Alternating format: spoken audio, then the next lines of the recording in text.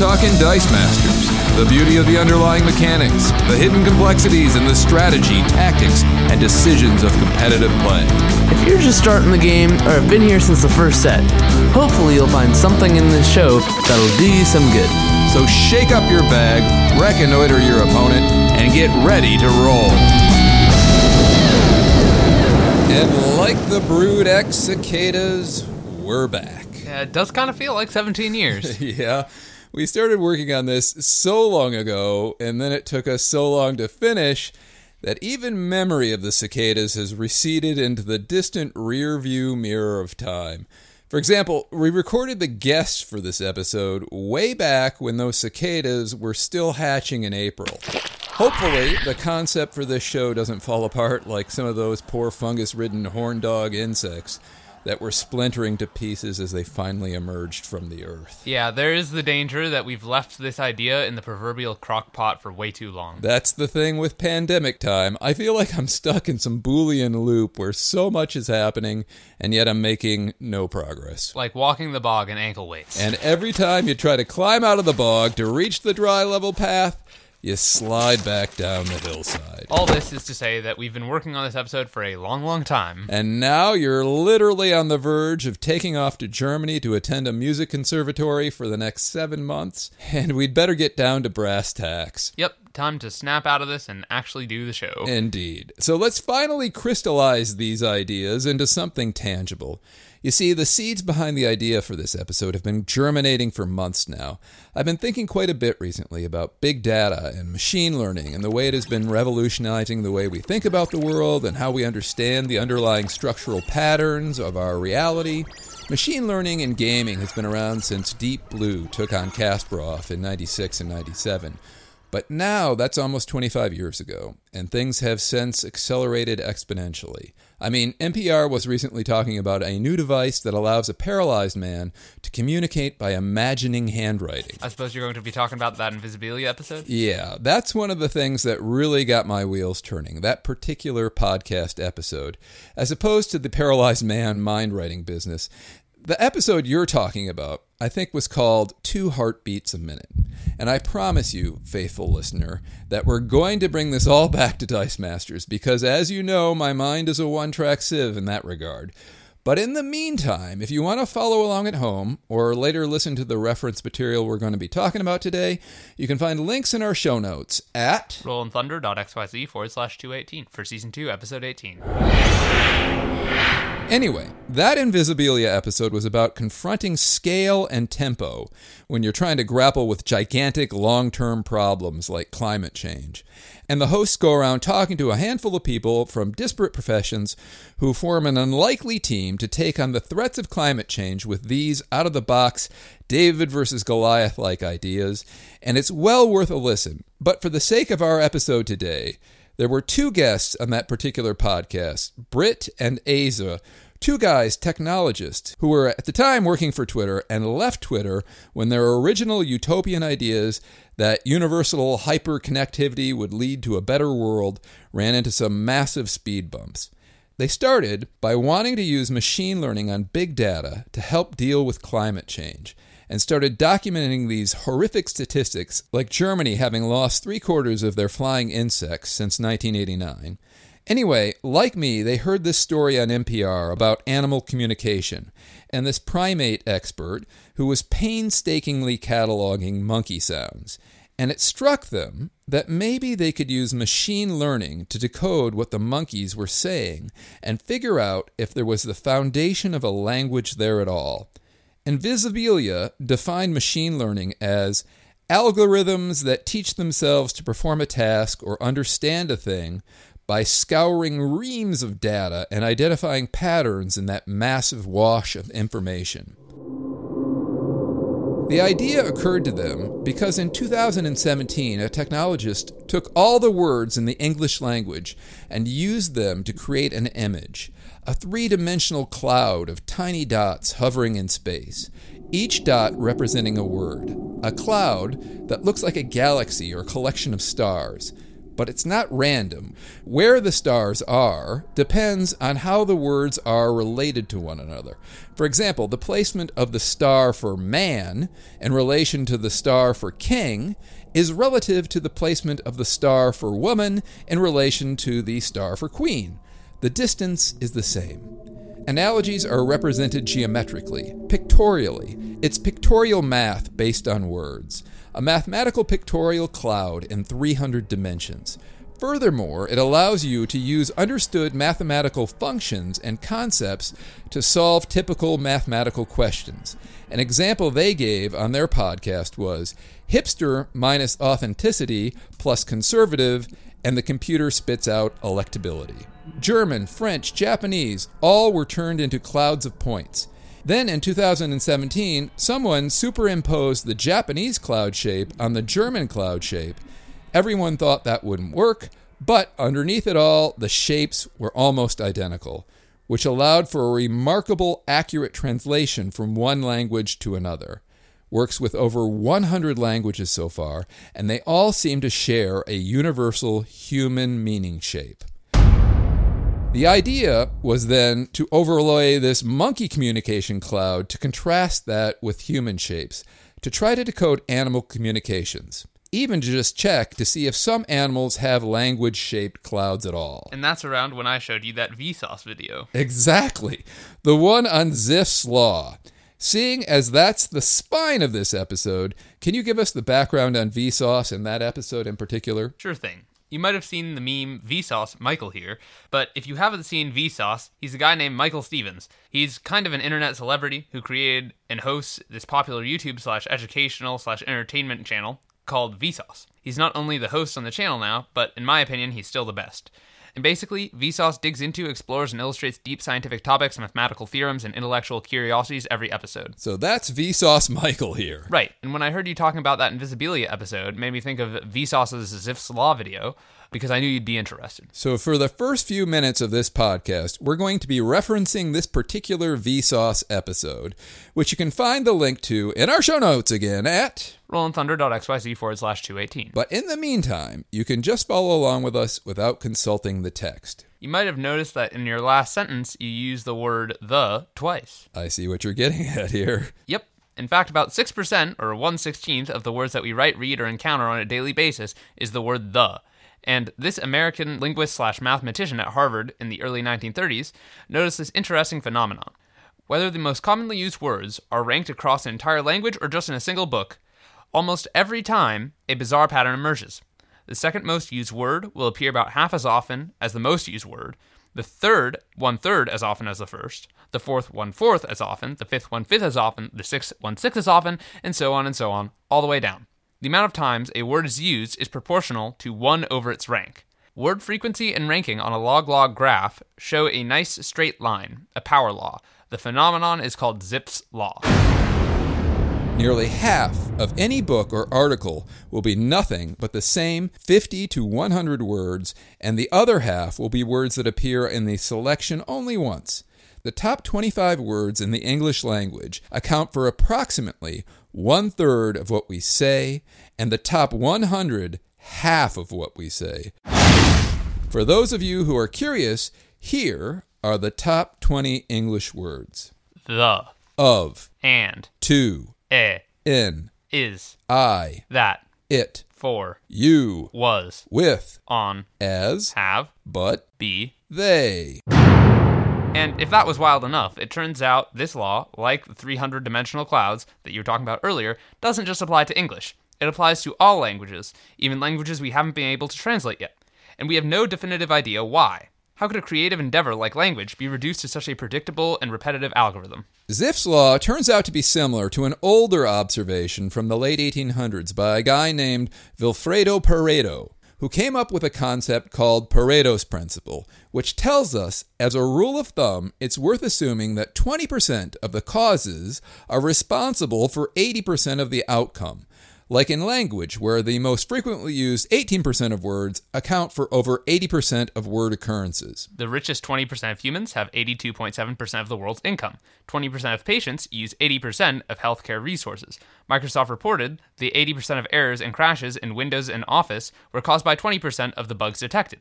A common business trope is that 20% of your customers are responsible for 80% of your profits, and 80% of your complaints you receive will be from 20% of your customers. So, if Zipf's law is a refinement of the Pareto principle, it unsurprisingly doesn't just mysteriously describe word use. According to Vsauce, it's also found in city populations, solar flare intensities, protein sequences and immune receptors, the amount of traffic websites get, earthquake magnitudes, the number of times academic papers are cited, last names, the firing patterns of neural networks, ingredients used in cookbooks, the number of phone calls people receive, the diameter of moon craters, the number of people that die in wars, the popularity of opening chess moves, even the rate at which we forget things. There are many theories about why Zipf's law exists, but there are no conclusions. And the Vsauce video dives deep into what might be behind the law. Again, check it out if you're interested. But like a one-track mind, we wanted to see if it applies to Dice Masters. And so, we wanted to put the power of machine learning to the task of analyzing some big Dice Masters data. We decided to collect the recorded results for the entirety of this current modern meta, seeing as it's been dragging on so long, and we reached out to some of the stars of our community for some help. Special thanks to James Bloor for all the modern Dice Fight results, to Chris and Andy for the MOD modern results, and especially to Steve O'Muck for hooking me up and guiding me through using his incredible spreadsheet to process the data. And the results, you might ask? Well, unlike our English language equivalent, we didn't have quite the breadth of the entire Project Gutenberg database, plus every entry in Wikipedia. But even with our imperfect and relatively limited Dice Masters database, we could still see the cards beginning to slot into the Zipf power curve, with the top two cards, the Dice Master equivalents of the and of, going to extremely helpful globals that were logarithmically more prevalent than the following utility and win condition pieces, and so forth, dropping down into that Pareto principle curve that is so common to see in nature, where 20% of the cards make up 80% of what's actually played. Yes, Dice Masters 2 seems to follow the mysterious Zipf's law. So we're obviously wondering, what were the 20 most played modern cards of last year? All right, drum roll please. Number 1, Clayface Restless. Number 2, Atlas Purged of Pem Particles. Number 3, Gazer Evil Familiar. Number 4, the dreaded Becky Lynch Made in Ireland. Number 5, Booker T Ringside Announcer. Number 6, Static Field. Number 7, the Godcatcher Famous Walking Statue. Number 8, Istrid Horn Moneylender. Number 9, Eddie Guerrero I Steal. Number 10, Black Widow Agent. Number 11, Intellect Devourer Deadly Puppet Master. Number 12, Drax the Pacifist. Number 13, Poison Ivy Red. Number 14, Asuka, the Empress of Tomorrow. Number 15, Spider-Man Public Menace. Number 16, Atlantis, City and Stronghold. Number 17, Jerry Lawler Ringside Announcer. Number 18, the super rare Thor, Jormungand's Fear. Number 19, Typhoid Mary Red Rubber Boots. Number 20, the Collector, Stolen Cosmic Cube. And also tied at 20 was Villainous Pact. So, for those curious, the breakdown of cards played in terms of energy type, bolts came in first, followed by masks, fists, and then shields. So now that we've done the macro, let's get down to the micro and talk about how to use these cards. Yes, to discuss the first two most used cards from the list, I'd like to welcome our first guest and friend of the podcast, Nick Wally. Nick, welcome to Rollin' Thunder. Thank you. Thank you for having me. Well, we've got a big question for you tonight. We've been doing some huge mega data analysis. We've been just kind of combing through all of the modern lists since COVID began, crunching big data. And we've come up with a list of all the most used cards. and we're comparing them to Zipf's Law. And the top two cards are Clayface and then Atlas. So we decided to invite you on the show and pick your brain for why you think that might be the case. Well, I mean, it's the easy option of they're just good. But why is the question? Why would Clayface be the most used card of all? So, I think a lot of it comes down to, in a game where there is a lot of random factors, i.e., you don't know what you're going to draw from your bag, and then you don't know what you're going to roll once you do draw it. These two cards in conjunction can really fix a lot of that. So it's all about that phrase that you've probably heard before, the bag management. Because Atlas will let you keep rotating your bag in the right sequence, and Clayface will really help you maximize what you get out of it. Okay, well, let's jump back from the bird's eye view here and maybe start with the beginning. Do you have Clayface out in front of you and Atlas in front of you? Why don't we start with Clayface because he was number one. If you could read the text, that would be great. All right, so the Clayface ability, which I really love the way this card was designed, because it makes a lot of sense, both the character ability and the global. Character ability, while you have Bolt, Fist, Mask, Shield, Energy in your reserve pool, Clayface gets +5/+5 and Overcrush, which is a cool ability that gets outshone by other cards. But then the global, to help make that happen, is pay a mask once per turn. You may take a die from your used pile and add it to your reserve pool on any energy face. Mm-hmm. And one thing to point out, it's once per turn, so you can also do it on the opposing turn as well. Yep. And things get super hairy if there's two Clayfaces, right? Yes, that's definitely a situation you should practice. But then checking out the Atlas, he has the Amplify ability, which you use an action and spin him up, and he'll actually flip over if you do. But I don't think I've ever seen anyone actually do that, even though he gains Overcrush. But the global, pay a fist, once per turn, on your turn, prep a die from your bag. So it's the same as the Resurrection global, except it's a fist global, even though he's a shield character. Right, instead of a shield, right. So, because the Atlas seems a little more straightforward, let's start with that, even though it is number two. Can you walk somebody who's never played it before how that turn 2 going into turn 3 would work ideally? So, at the start of your turn, you're always going to draw 4 dice. And so, if you're using this global to prep a die, that means you're going to end up having 5 dice on your turn. And so it's what's been referred to as the 5 in, 5 out principle. If you prep a die during your turn, if your bag is empty, you'll have to refill it.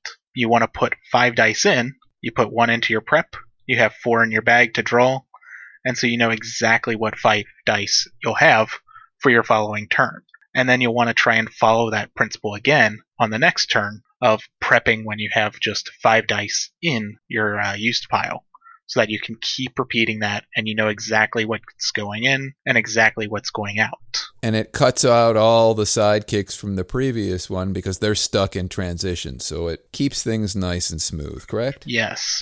The transition zone. Very important, or properly called out of play, whoever you want to talk to. It segues nicely into Clayface, because sometimes you might have more than 5 dice in your use pile, so that segues into Clayface. Care to comment on that? Yeah, and so that's where if by chance you start your turn, and the previous turn you had 6 dice, well, now you've kind of broken the 5 in, 5 out, you're going to need to prep more. But what Clayface will do is you can just pay a mask, pull a die out of your used pile. It's now in reserve pool. You've decreased the dice in your used pile. And now you're back to the 5 in and 5 out. And so you don't always have to use Clayface to get a double energy symbol, though it's most beneficial when you do. And instead, what you can do is just pay the mask, pull in a sidekick on a question mark, or a fist if you know you're going to use the Atlas Global, but why not do a question mark? And so even if you're not gaining energy, you're at least putting the bag in the right state. And so you can keep prepping appropriately. With the Atlas Global. Okay, so Atlas clearly helps set your bag and get things running nice and smooth and orderly so that you know what's going in and what's coming out and what you can expect.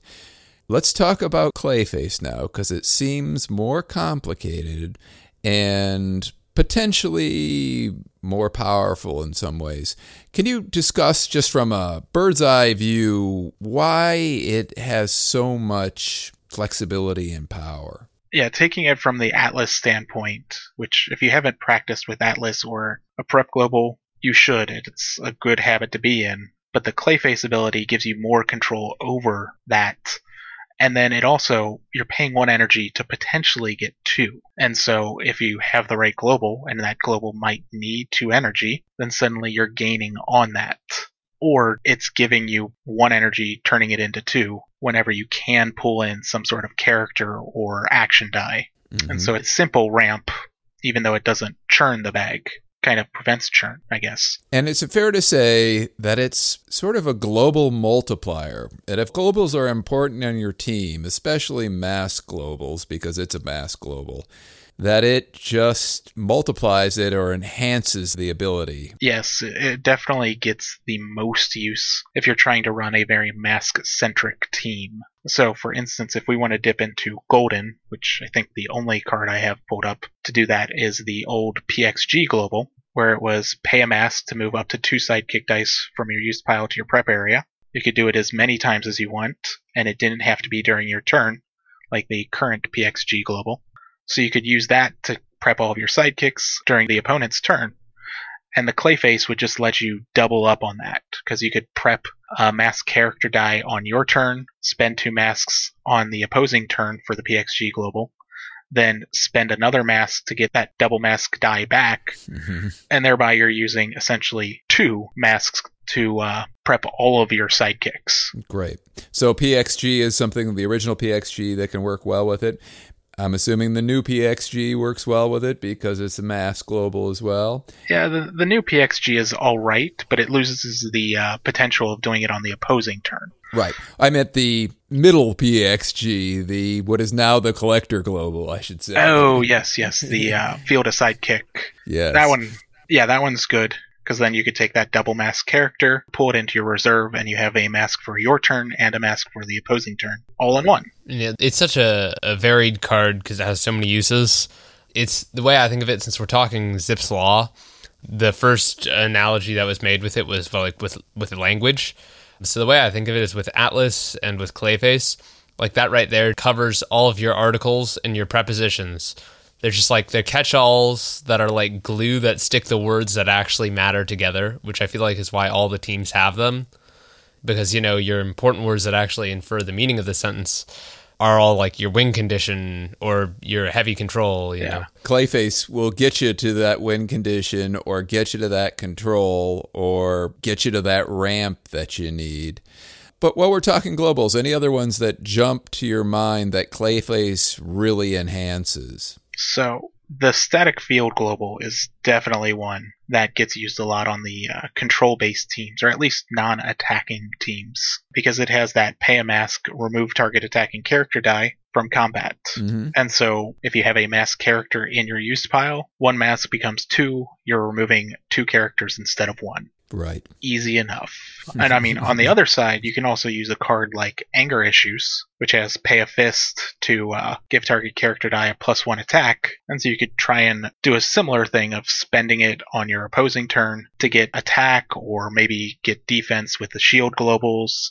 But it's just a step behind, because removing attackers is far superior to just pumping up the stats of a character, especially because it's most optimized on the opposing turn. And plus, because it's a mask, and Clayface is a mask, and it plays well with mask characters, but it can play well with fist characters, too. You've mentioned Anger Issues. Any others that jump to your mind? Yeah, so there's also the Kree Captain Global, which is a fist character, and if you go with the Kree Captain Warmonger, who just has the global, it says pay 2 fist once per turn. The next character die you purchase this turn costs 3 less. And so it's netting you a discount of 1. If you have 2 fists, you're paying 2, but getting a discount of 3. Yep. However, if you have that Kree Captain die in your used pile, well, then you're paying 1 mask to get 2 fist to get a reduction of 3, and so you've just gone from 1 energy to a 3 energy discount, which is tremendous ramp.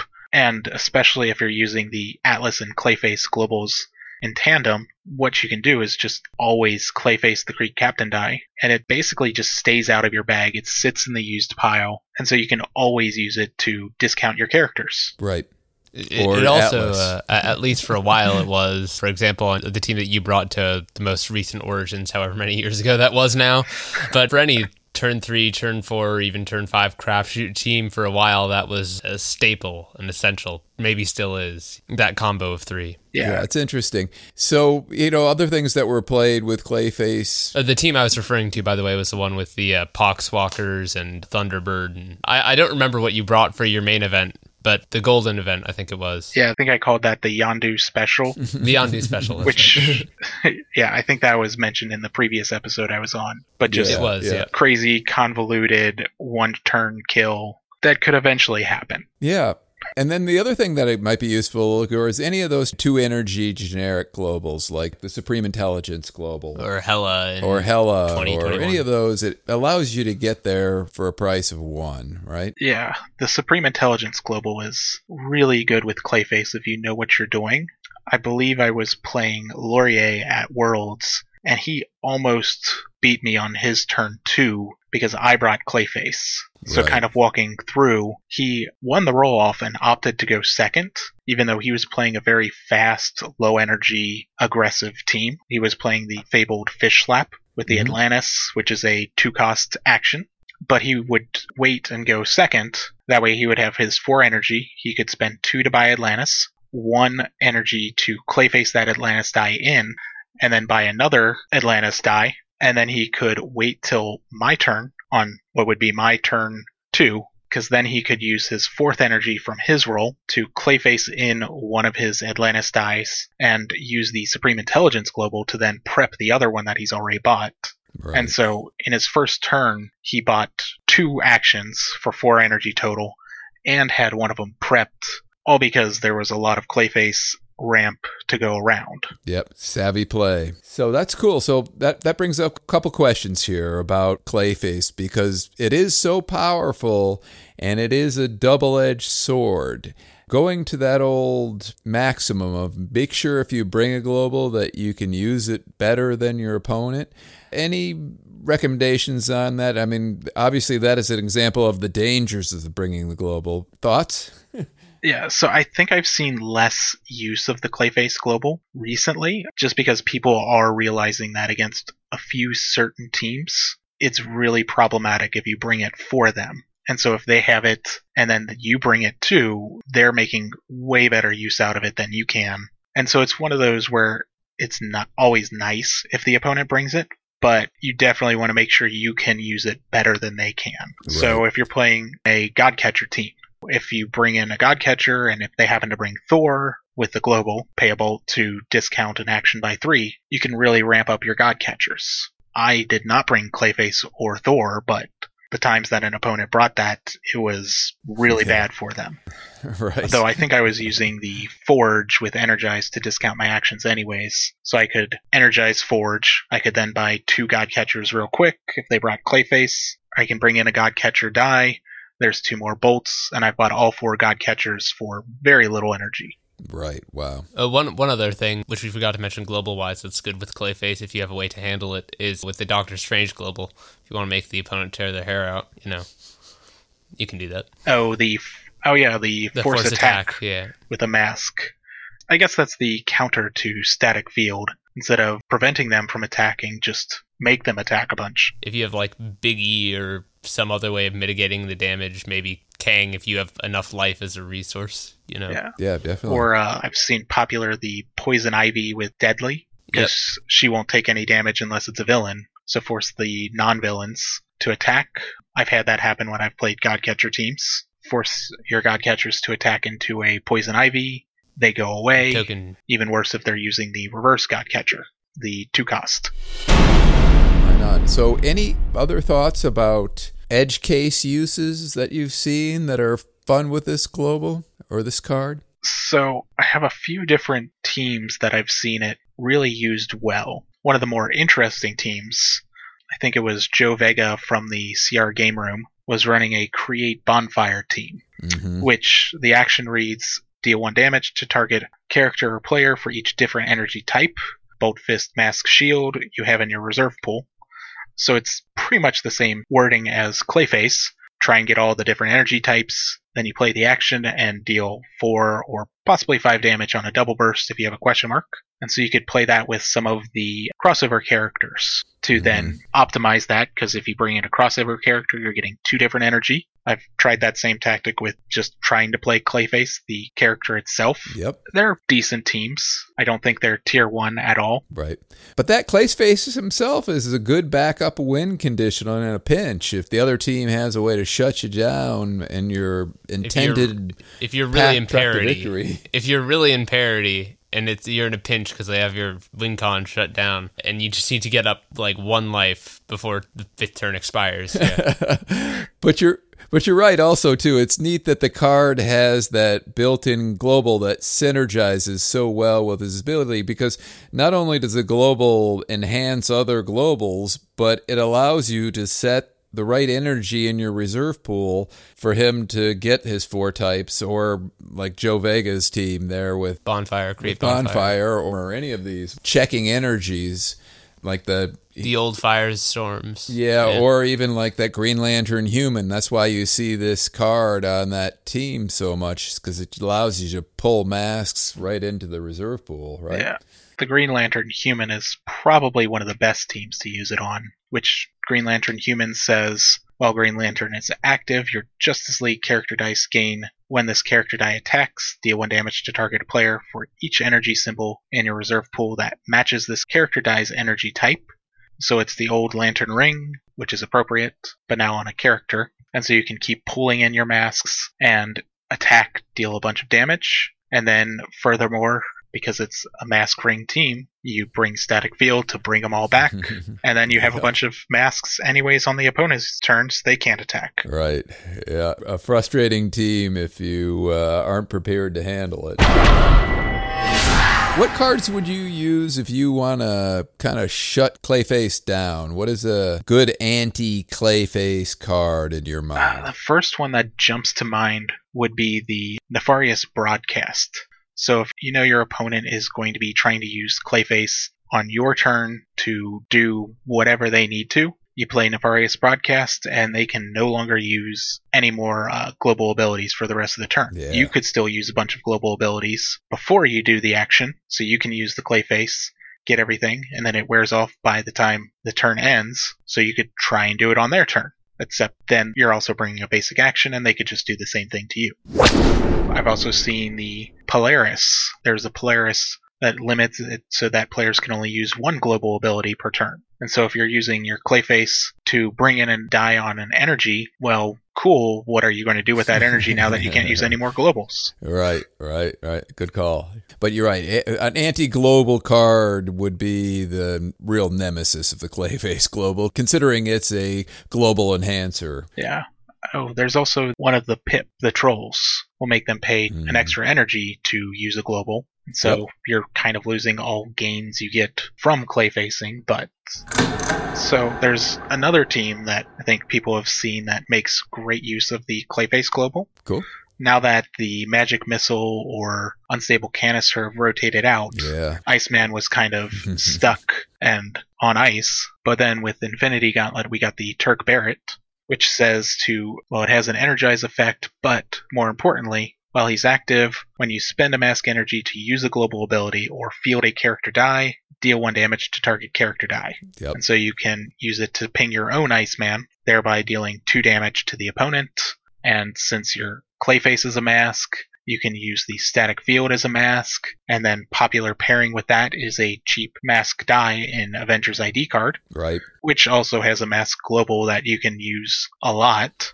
Pay mask target character die in the reserve pool or field zone gets the Avengers affiliation. And so you can just make all of the sidekicks and everything you want an Avenger, all the while pinging Iceman. Yeah.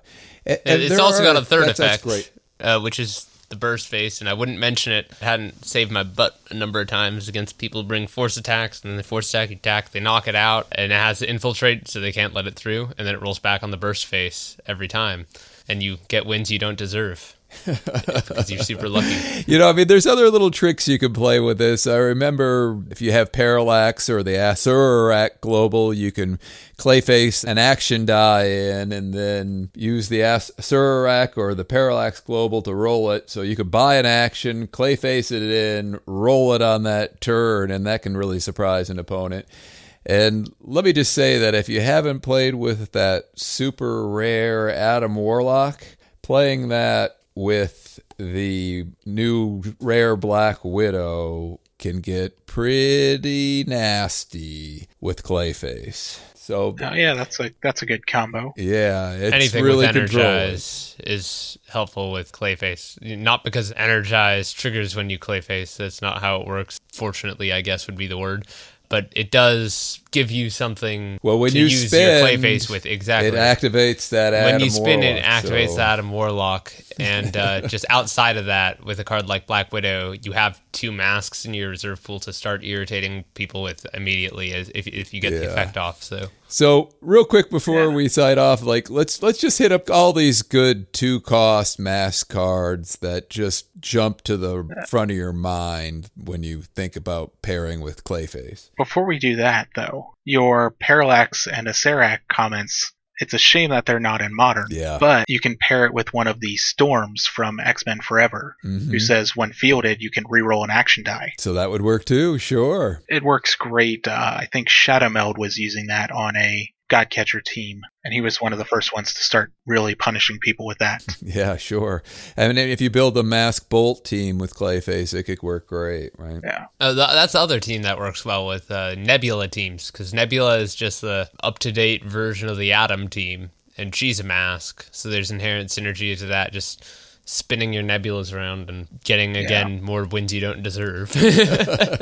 Yeah, really, any global that you can use a bunch of times, paying a mask, it's going to be win-win, especially if you can do it on the opposing turn. Yeah. I think the only global that doesn't really play well with it is the Becky Lynch global. Yeah, you were mentioning that. Explain why you think so. So the trouble with the Becky Lynch global is you pay a shield and the first die you purchase this turn is added to your prep area. Right. And so at the start of the game, you don't have anything in your used pile. So if you want to use the Clayface global, then you're buying something to use for the Clayface global to bring in. It's not going to be helpful, and then you can't use Becky anymore because you've already purchased the die. Right. So you kind of have to wait till turn 2, maybe even 3, before you can really start using them both. But honestly, if you're using the Atlas prep, it's probably better control for your bag anyways. Right. I know when I first started out, the Rip Hunter's Chalkboard was a great global to use. You'll get to prep your die first. But really, you learn how to use Atlas or Resurrection, Villainous Pact, one of those. It's a far better way to manage your bag and get the dice you need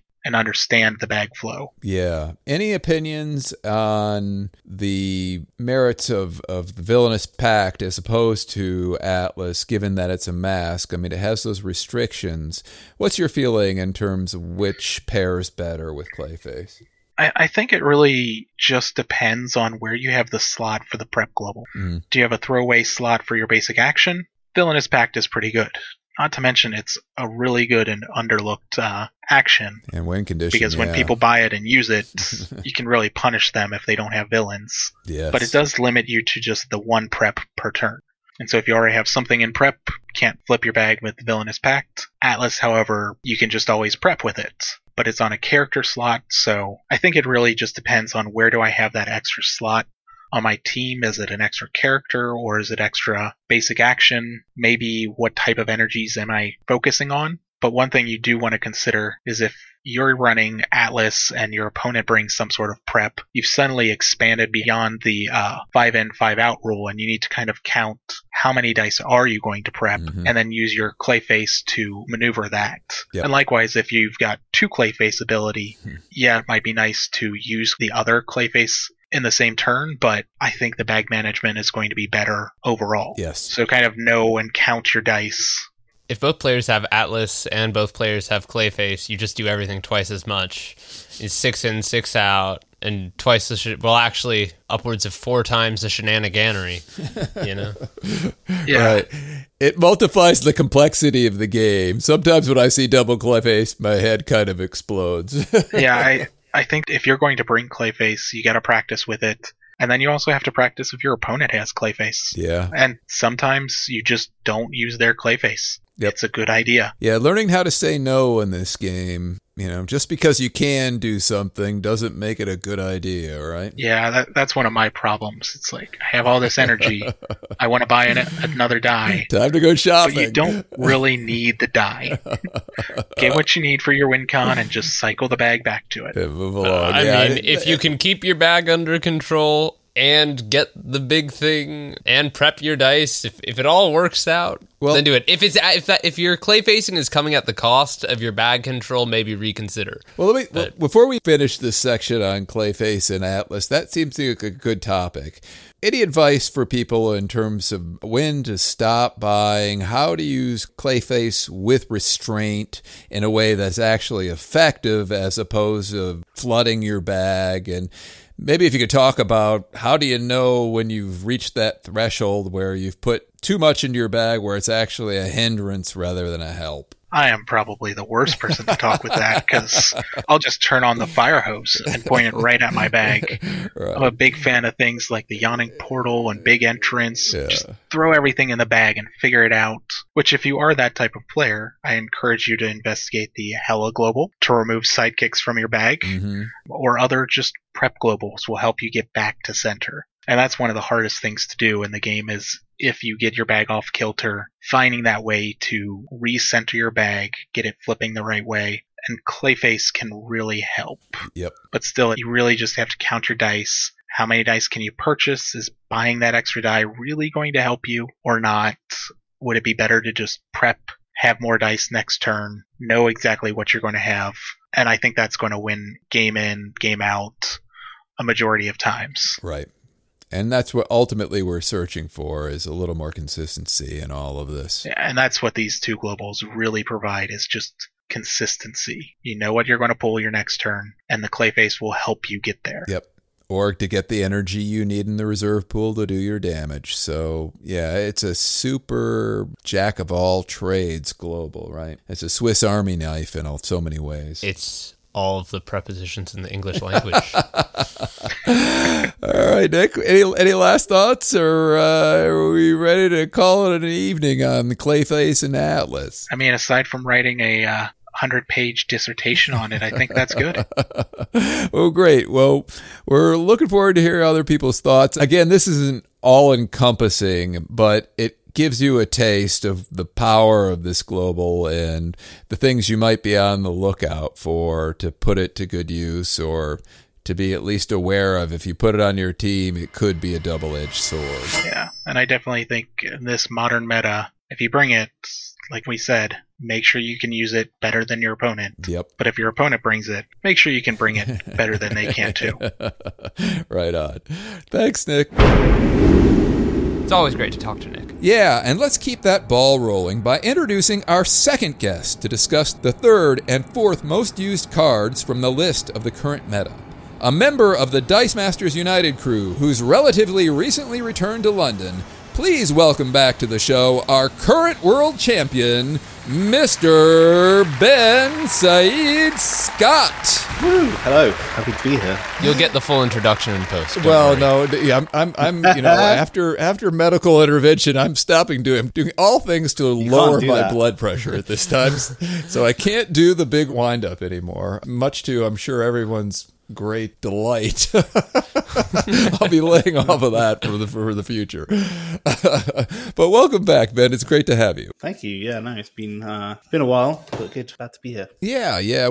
Obviously we've taken a little bit of a hiatus, but we're back in the action here. And like I said, we've been crunching big data, and I got to ask you a real quick question. If we were going to have you talk about two particular cards, Gazer Evil Familiar, the Intimidating Gazer, and Becky Lynch Made in Ireland. And like I said, we're doing kind of a big data crunch here. And we've taken the entire tournament history of the last year and put it on a giant spreadsheet. And if you had to guess where those two cards came out on the list of most played, where would you put them, just as a guess? So Becky would probably be, so in all the tournament and all the teams, probably Becky would be number one, I imagine, because even without her being the main focus, the global's still good. Mm-hmm. Gazer, I wouldn't put as near the top. I'd say maybe in the top 30 cards, if I had to guess. Yeah, I would agree with you. But would you be surprised to find that they were 3 and 4? So it was Gazer, believe it or not, a little bit higher than Becky's, surprisingly. Really? Yeah. The analogy we're using, we're talking about Zipf's law in this one, which is word usage in text. And I think Gazer may be so high, like if you just took the Bible, for example, God would probably come up more than he does in Regular conversation or regular text. Mm-hmm. So I think given the meta that exists right now with tokens and God catchers and other things in the meta, perhaps Gazer is higher than he would be in any other meta. I mean, he's certainly useful in any case, but yeah, he ended up at 3, if you can believe it. He's got lots of good uses. Yeah, for sure. Before we get started on this, do you happen to have those cards in front of you? It'd be great if one of us could read them. Yeah, I can read them. So Gazer Evil Familiar is a 2-cost shield from the Trouble in Waterdeep set. It has the Evil affiliate. Is it affiliation? It's not an affiliation, is it? It's alignment, I think they're calling it. Yeah, alignment. Thank you. Intimidate, which is a keyword. And Intimidate, when fielded, remove target opposing character die from the field zone until the end of turn. And then the stipulation, because Intimidate always comes with a stipulation generally, Gazer can only use Intimidate on a character die with 1 or less experience token. Which rarely comes into play, but if you happen to be facing an adventurer team, it can be challenging, right? Yeah, so I was thinking about that actually, because there's not... So do you want me to read the Becky first, and then we can go into talking about the details of them? Well, sure, let's do that. All right, so Becky Lynch from the WWE set, Maiden Island, is a 5-cost shield. Has Overcrush, which is another keyword. And then when fielded, we roll up to 2 target superstar dice. Each die that does not roll a superstar face goes to the use pile. Becky Lynch deals 1 damage to your opponent for each die sent to the use pile in this way. She also has a global. Pay a shield. The first die you purchase this turn is added to your prep area instead of your use pile. And massive stats to go along with all of those useful abilities. Yeah, 2/8 on top level, and then 7/7 on level 2, which is pretty good as well. Yeah, for a 5 cost, yeah, or a 4 cost on the other version of her card. But yeah, incredible stats. Well, great. So let's roll back and talk about Gazer a little bit then. And in terms of that stipulation, we were just about to talk about that a little bit. Yeah. So Gazer, Intimidate is a very useful ability. It's been useful since it came out which was maybe in Civil War, if memory serves me. I don't think it was in any of the earlier sets. Yeah. But Intimidate has always been kind of around. It's just a good way to get rid of a character out of the field for 1 turn. Where it really rose to prominence was as a countermeasure to Wonder Woman Reflections and the Angela, which stopped when fielded effects, because Intimidate as a keyword, even though it triggers when fielded, ignores kind of stuff that stops when fielded. So you can use the Gazer to intimidate off a Wonder Woman and then field all your other when fielded effects to get the most out of that.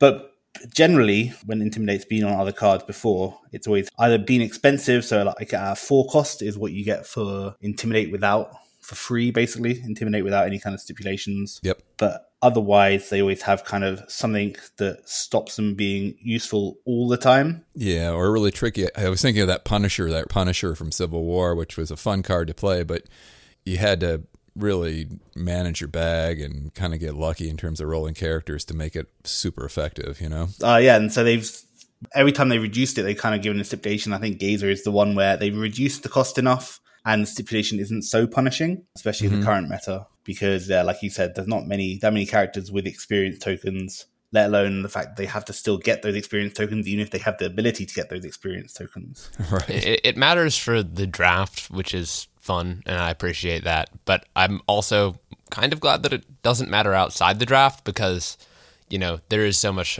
fire going on in the meta right now. Speaking of fire, so we talked a little bit about tokens and stuff, but could you kind of elaborate why Gazer is perhaps, like you said, you'll be useful all the time, but particularly useful right now? Yeah, so the big problem, I suppose, now is we have very few ways of getting rid of tokens, and that's a big problem right now because of one card in particular, although I think there's argument to be made for the Great Drunkard being actually quite useful token maker. But the Godcatcher, which makes 10 attack, 10 defense tokens, which I think are probably the biggest stats in the game, even outside of like the Egyptian gods. I don't think you get much bigger. You don't get anything bigger than 10. But you can get like a 10 attack or a 10 defense, but you can't have both with the Egyptian gods. And then on top of that, the Godcatcher has that weird ability, which I always forget about, where when you attack, you can force something to block, which is really also a pain. Yeah, great removal. But basically, the Godcatcher, you can spam a bunch of these tokens out by just playing actions. And of course, Godcatcher counts himself as an action. So if you play one Godcatcher, you can then play a second one to trigger the first one, and then that cycles back around, play again. And that's just with 2 Godcatcher dice. So Intimidate works well against those, because when you remove a token from the field zone, it can't come back because it's not held in place by anything, the token effectively. It's its own entity while in the field zone, but if it is removed to the use pile or the prep area, it can't physically exist out of those areas, so the token kind of disappears into the ether. Vanishes away. That's awesome. Yeah. So it's interesting because like usually when we have a card that is, I don't want to say unbalanced, but overpowered compared to the other powers, and I'm willing to call it unbalanced. Well, I'm not. Oh, you're I'm just not talking about Godcatcher. I'm talking about generally, Gazer in this case. Like Gazer. Ben was talking about how usually Intimidate has been more expensive or more tricky to pull off, and the stipulation in this case was really only useful against adventurer teams. So one could make the argument that it's much stronger than its fellow Intimidators. And usually when we have cards like that, there kind of becomes a feeling from the community of loathing and disgust. But in this case, because of a card that has generated a lot of kind of loathing and disgust, and that is the Godcatcher, there's actually people look at the Gazer with a little bit of, thank God the Gazer exists. You know? Especially because there's no way, really, there's not a very effective way for a Godcatcher team to kind of control the Gazer, to stop it from working. So if you want to get around the Gazer, you just kind of have to outpace it. And that's generally a little bit difficult to do, considering that your team works around a 3 cost and their works around a 2 cost that they can Supreme Intelligence over. Or Becky Lynch over if you're using them together, and that often they do go together because there's a shield synergy with Becky Lynch. I don't know, but yeah. Well, speaking of that, Ben, you've played Gazer before, right? So what if you're a Gazer player, what do you not want to see on the other side of the table? What are sort of good counter Intimidate cards? If you can think of any? Well, I guess the main thing and why there's not a lot of hate, there's any kind of praise for Gazer in general, is because I think Intimidate is such a clean keyword. Yeah. It's very short in usefulness, but it's almost always useful in every situation. Yep. So I don't think there are that many cards where you don't want to see something opposite, right? I think probably what you wouldn't want is like a fish slap team, a sidekick generating team, because one thing I will say about Gazer is it's a bit annoying that he has 2 defense. He's hard to get out of the field if they have a bunch of sidekicks that just kind of chump block. Interesting. Oh, that level 2 on that level 3 face. And then he also has 0-1-1 fielding, which doesn't sound like a lot, but can be. So if you have to clear a massive field, he's not going to do that job. So any team that's going to go particularly wide, and also maybe teams that don't care about having a wild active effect. So things that have when fielded effects to damage you, like against the kind of old school Gobby team, I don't think he'd do much against. Yeah, okay. Interesting. Now, as a transfer power player that I know you are, maybe you could talk a little bit about how Gazer would nicely fit in with a team like that. Well, I think kind of going back to Lucan, the kind of synergy with Becky Lynch as well, one of the key pieces on the Becky Lynch team is that force block with the shields on the Booker T. Yeah. So when you have a shield global like Transfer Power or Booker T, where you kind of constantly want that type of energy generated. Yep. Gazer's a great one because you roll it. If they don't have anything you want to intimidate out right now, you roll it for shields, you keep the shields. If not, you can field it, get rid of a character, attack with it, probably going to get blocked, might get KO'd, or might go through for 1 and then cycle back around. With Transfer Power in particular, that kind of becomes a double threat. Yeah. And Transfer Power is just a great one for any little characters that have when fielded effects that you want to remove consistently. Because you field those, you attack with it. If they let it through, you can swap to steal their highest stats. If they do block, you swap to get it KO'd. If you don't roll it, you just use it to pump up or to swap attacks with other characters. Yep. So yeah, that kind of when fielded and constantly wanting to cycle things around has a very useful place. Super on a Transfer Power team. Yeah, super nice energy. Any other cards that you think play well with a Gazer team? Well, I think shields potentially. I don't know. I've started spreading the word slightly, but I think shields could be actually the meta team right now. Yeah. I'm working on a team with the Proxima Midnight, which when you field it, you can carry something to reduce the cost of the next thing you buy by 2. Yep. In tandem with a whole bunch of other shields, including Rare Pip the Troll. And it's basically just a bunch of shield removal. You use the Proxima to just generate a bunch of stuff using the She-Hulk Greenie, which you field something from the use pile. And it's really pretty fast and it's pretty strong. And Gaze is a nice one for that because it gives you that secondary way of removing something really quickly. Yep. And then it also just generates cheap masks for the Tag Out Global, which I'm loving at the moment. Interesting. Oh, great. Yeah. And anything else, like we were talking a little bit about a Clayface, that Tag Out Global might be good with a Clayface on there too, just to get the two shields from the shields Gazer easy, in there. Yeah. Or if somebody else brings it, even Yeah, better, I think maybe right? something like, again, going back to the Becky team, which we're going to probably talk about in a second, but having a cheap shield character is great for the Clayface just because you can bring it in and then buy a 5-cost shield character on your second turn. Also, I mean, it's also good for stuff like Atlantis. Works well with. Yep. When, or I should probably actually say if, the Dark Phoenix set ever comes out, we'll have Blue Eyes back, and that'll be really good for Gazer and that sort of thing too. Can you, for the listeners out there, the Tag Out Global, some people might not be familiar with that who haven't dipped into the WWE set. Could you remind folks what that does? Yeah, so it's Kurt Angle. I mean, I probably need reminding myself most of the time because I think I use it slightly. I know I've used it wrong several times, and it's kind of a weird one to get your head around. So Kurt Angle has the 3 versions of the Tag Out Global. So you pay 2 shields and then target Superstar, or in this case, target Gazer or Monster, die gains Tag Out. So what Tag Out does is when a character, after the blocking step or blocking phase, or after characters are blocked, you can remove a character from the use pile, putting it in the prep area to give another character +2 attack, +2 defense. Or from the field zone to the prep area. From the field zone, sorry. Field zone to prep area. Yeah, I said use pile and And that does Field not zone count to as prep, knocking sorry. out. It does not count as knocking out, but it still does effectively remove them into the prep area. So with stuff like Pip, the troll, Yeah. it's perfect. Or Proxima, which has been stuck in the field because you carried something else. Or Gazer, because they have a bunch of sidekicks. It works really well because you can attack with 2 Gazers, say. They let one through and they block the other one with the sidekick, so it won't get carried. But then you can tag out the Gazer that's being blocked to pump the other Gazer that's going through, and then you generate more attack. Yeah, especially on a team like that, which doesn't have high attack and you want to keep recycling. It makes tons of sense, right? That's great. Thank you for talking about that. Yeah. So the card you mentioned that it really, Gazer, unironically, that they're 3 and 4 right next to each other, that it plays well with is Becky Lynch. And she's sort of been one of the, like we were talking about cards that people kind of, their stomach turns a little bit when they hear it. Becky's one of them. I mean, she's powerful and you better know how to play her in this game. And you've played her a bunch now, Ben. So can you talk to us just from like, if you had to kind of zoom way out from space and look down at Don't lock why me in she's a by good saying card? I played it a lot. Well, you've played it with great effect, I should say. You've played it in some of the Punishing major me. tournaments. Yeah. But what was your decision? I mean, you've talked about it a little bit, but if people haven't heard your excellent podcast, why from just a super macro perspective, why is this card so good on so many levels? Well, so actually talking about the podcast, I'm on a podcast called DM United. We talk about a bunch of Dice Master stuff. But in particular, we've been doing a series on energy types in the game, and we just recorded a mask energy type podcast. And I was thinking about Becky Lynch in relation to this kind of how you categorize the different energy types.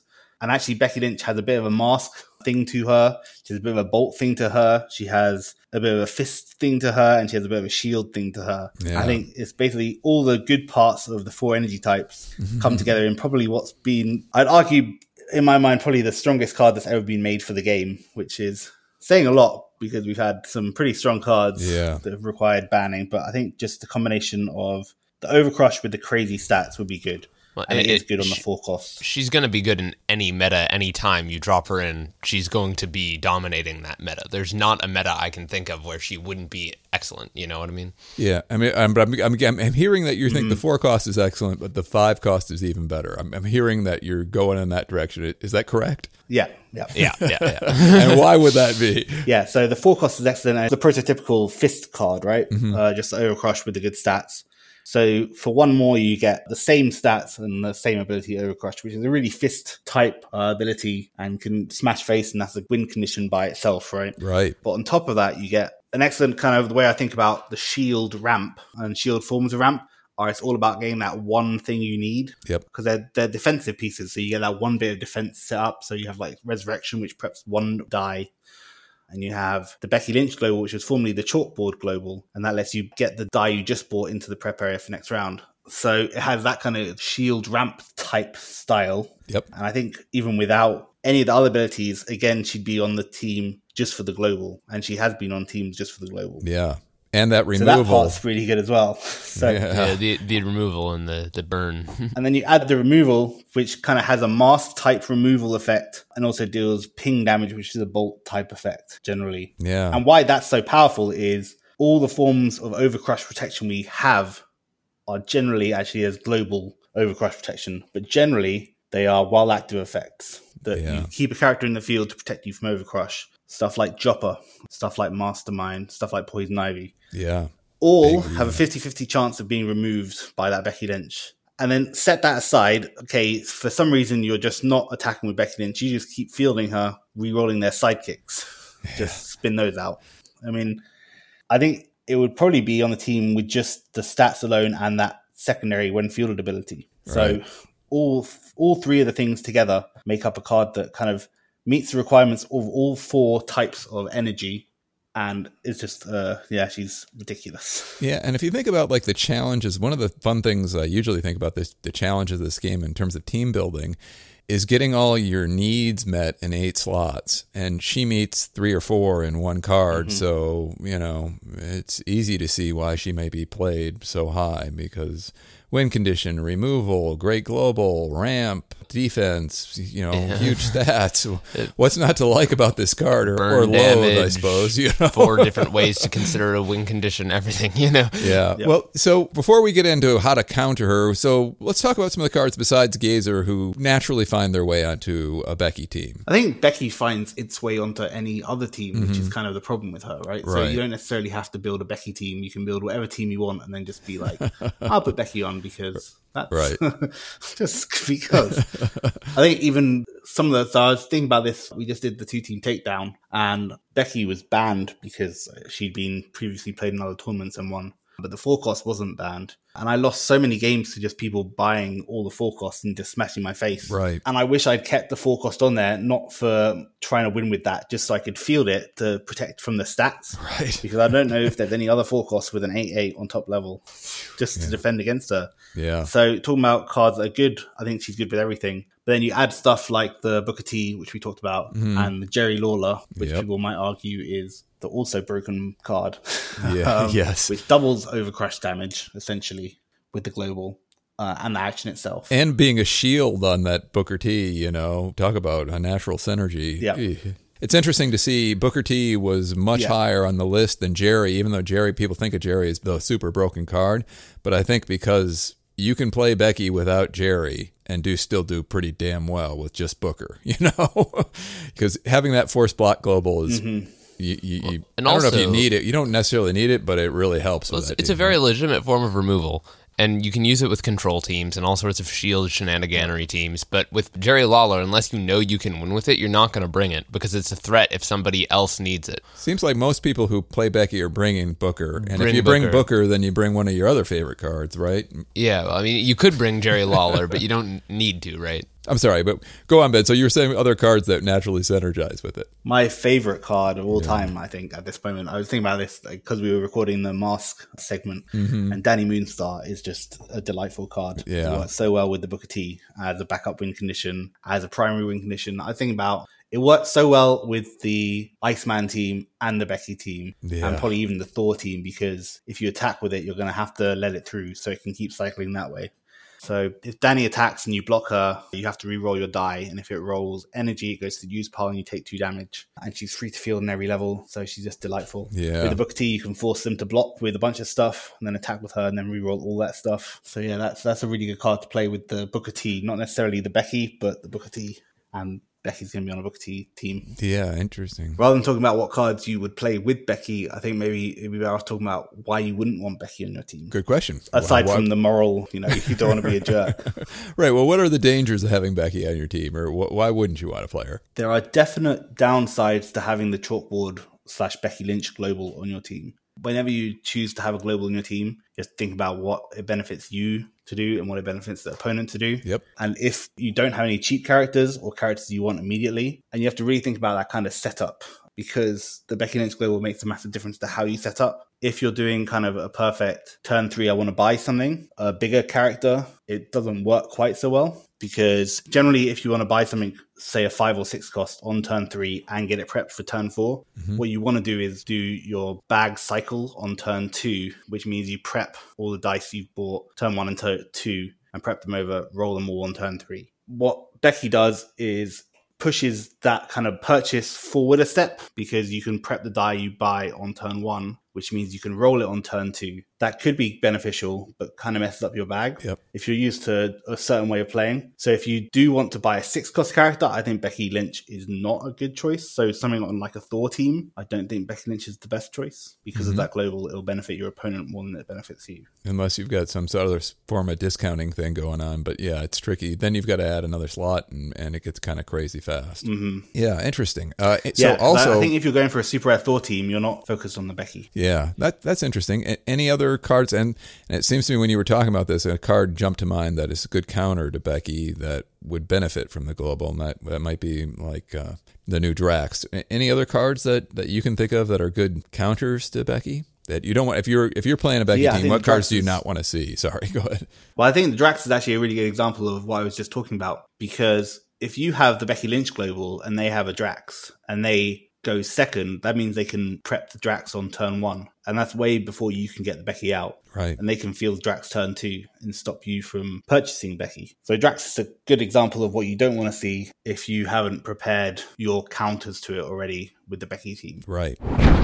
That's a really good one. Anything where you don't rely on having a field is a good one to play against the Becky. Look at it that way. Stuff like, not that many when-fielded damage effects, but stuff like Proxima or Spider-Man rare, the stuff you just want to throw at your opponent and cycle as much as you can, because you don't want characters in the field for them to double up their Becky damage. Right. Or even roll out. Also, I mean, yes, stuff like Joppa and Mastermind are very inconsistent against Becky because she gets to re-roll them half the time. But like, if you get 2 of them, now you're looking at 25% chance. Although if they have 2 of their Beckys, then they get to negate that as well. But I mean, it's still a solid counter if you're the ratio being 3 to 5. I don't know. Cool. Any other thoughts? I did work out a way to stop Becky. I did work out a way to completely nullify Becky, and that's with the Joppa and Chainmail Armor. So Chainmail Armor, when equipped, equipped character gets +4 defense and cannot be affected by opposing when fielded effects. This die counts as gear, cannot be ignored. So if you can get Chainmail Armor onto a Joppa, right, it can't be affected by when fielded, and Joppa takes no damage from when attacking. Prevent all damage done to a Joppa by a character of equal or lower level, or prevent all damage to Joppa while he's blocking. Right. So if you get both of those out in tandem, that nullifies Becky entirely. I tested it a little bit. It was okay. How did it compare to like something like Angela just having the stopping the when fielded abilities? I mean, she's not going to stop the Overcrush, but at least she might not get rolled out. And that's the problem, is the thing with Angela, even if it kind of works similarly in the fact that you have to get a 3-cost and a 4-cost out before they get 1 5-cost out. I mean, it could, especially if you can take that first Becky hit, which you're probably going to. Yeah. And I think my advice is, if you're playing Becky, just let it through as much as you can. Let it through. Because what you don't want against an Overcrush character is them to do Overcrush damage ever. Because if they do Overcrush damage, that likely means they're staying in the field to do it again. Again and again. And that's the idea of how easily they can repeat it. Yeah. Thank you, sir. May I have another? So I think there's play, maybe, especially with like the Thor global. Maybe is a way to think about that Chainmail Armor on the Joppa. So that might be something to test against it. The other thing we were thinking about doing with Becky is using fast quick enough. Fast kills Becky before Becky could do the Overcrush damage. So that was another theory I was playing around with as a way to stop Becky. So which fast were you using? Black Tom and then doing the double damage thing? Was that If was they that have your secret? if they have Jerry Lawler, you can double his attack. Yeah, not bad. Yeah, I remember trying that with which character had the fast that was so good. Was the Negative Wong. Man or Wong used to be no, able to Wong, do that against the. That's the old Wong. Yeah, but the old Wong against Mr. Fix-It used to be a fun trick to play against Fix-It teams that wanted to do the same thing. Fast is underused and better than you think it is, right? Because Mr. Fix-It only has 5 defense on that one phase, and Right. Wong can get up to 4 attacks. So So if you they could ping pump him. once, then your Wong is gonna take care of Fix-It. You know? Or you can get 2 Wongs. Well, that's or one of the whatever. dangers of the Jerry Lawler global. Like, you're giving them the tools to effectively have enough to KO the Becky. Right.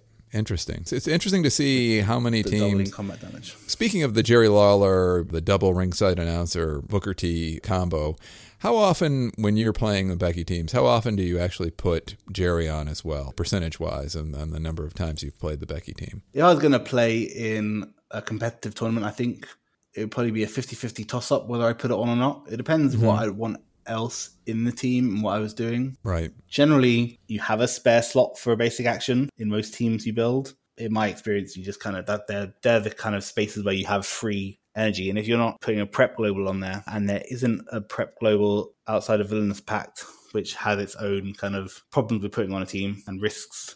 So if you're putting an Atlas out on your team already, then you probably have that slot spare for a Jerry Lawler, and it's not a bad one to throw on. But then if you think everyone else is going to run Jerry Lawler, then you're kind of giving up a free slot for yourself. It's like that old PXG question, isn't it, really? Right. If everyone was running PXG, do you need to run PXG? Right.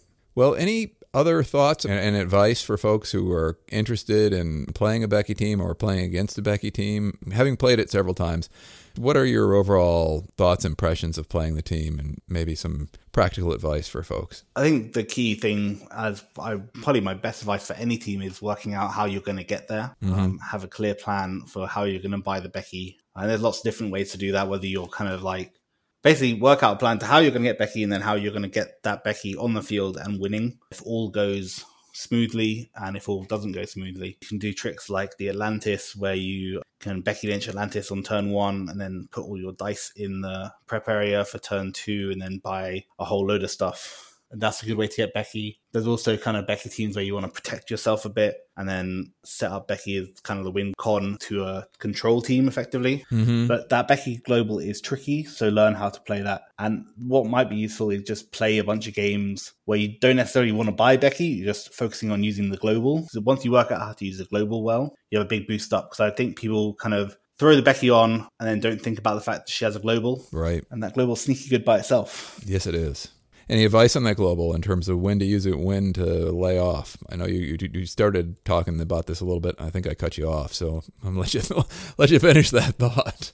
Well, just like with any shield kind of ramp, it's all about getting that one die. So what are the one dies you want to buy that are going to affect the game most?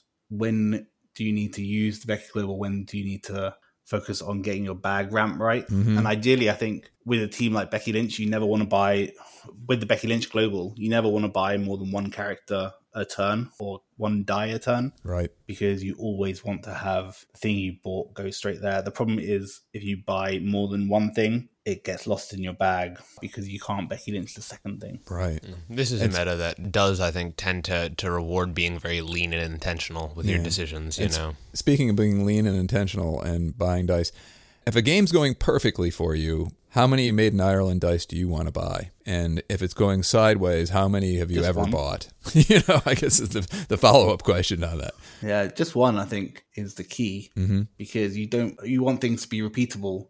And the more you buy of things, you think it's funny because statistically, the more you buy of something, the more repeatable it should, in theory, become. Right. But actually, with Overcrush, like I said before, what your ideal situation is, you hit with the Overcrush, you do a big chunk of damage. They've left the Becky in the field, and then next turn you can just do it back again straight away. So it's a kind of 1-2 punch. Right. Buying more of those Beckys costs energy, costs time to get them round, and you're probably then having to rely on the removal. And while the removal is a very nice benefit, it's not guaranteed. It is only Right. 50-50 at best. So don't rely on Becky for removal. It can be a backup. It's kind of like the old Billy Club, rare. Right. I used to think about that as potential removal, but if I was buying a bunch of Billy Clubs, I was not doing well. Right. And the same goes for Becky. How many Beckys have you, in a game that went sideways, have you ever bought more than 3? Have you even bought 3 of her? What's the most Beckys you bought? 3. I think probably 2, maybe. Yeah. I've only played Becky in really high competitive games, so I think in those games I kind of have other ways. I always think about it, like if I'm going to buy Becky, is it worth me investing 5? What's the benefit I'm getting out of it? Right. Can that benefit be met by something like a Gazer, which is 3 less? Or if Danny. I'm getting it to remove that one piece that's annoying my Becky, right, then Gaze is a better choice. Right. Also, the thing with Becky is the one downside to her maybe is her fielding cost. So, the more Beckys you have, the more fielding costs you're paying too. And like you said, you want to get her out and keep her out if possible. They're a steal for what you get for also them. Also her defensive stats as well, right? Yeah. Because you can't get it out of the field. Yeah. Interesting. Well, that's some good food for thought, and thank you for joining us, Ben. We really appreciate it. Any other things that you want to cover that we might have not touched on so far in terms of Gazer and Becky in this whole list of Zif's Law? Just telling people to watch out for shield teams. I think work out, because even stuff like Dreadnought and Sasha Banks, there's Sasha Banks which makes Proxima free to field on every face, which is really massive for Proxima because she's one to field on every face. Mm-hmm. So I don't know. I'd like people to mess around with shield teams. It's not just me. Yeah, no, they're not just me. Shield teams, whenever they're good, they're always the one that's sneaky good. Like when they won in 2018 or 2017, whatever the year was, when they won the World Championships, like nobody saw it coming because nobody wants to respect the shields. They always say, look at the masks, look at the bolts. I think the shield, I think the shield team I have now is better than the Lantern shield team that I used to have.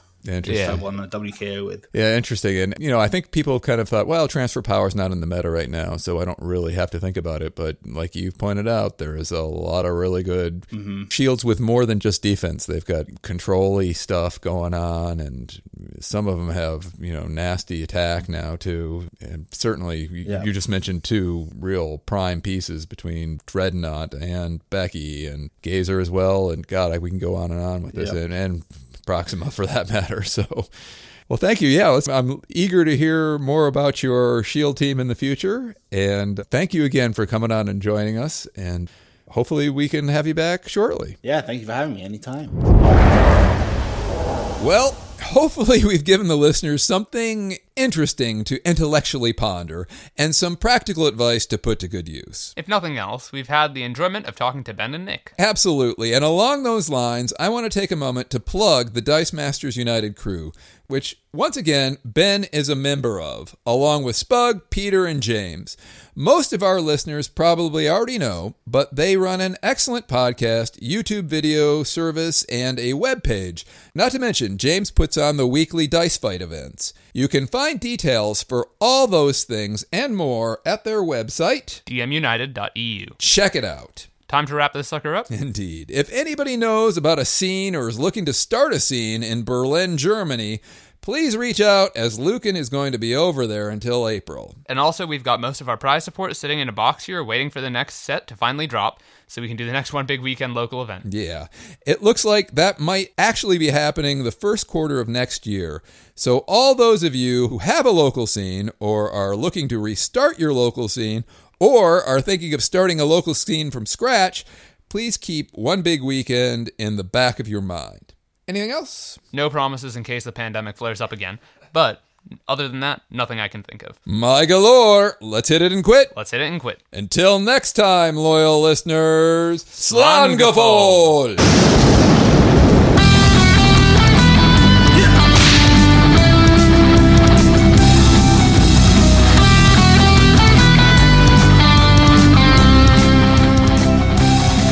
Well, that's the end of Turn 5, my friends, and it's time for the final clear. We hoped you enjoyed today's show. You can find us at rollandthunder.xyz without a G or an apostrophe, where you'll discover all the links necessary to listen or subscribe to the show. You can also reach us by email at arj or lucan at rollandthunder.xyz. Our theme music was created by Jesse Wiener.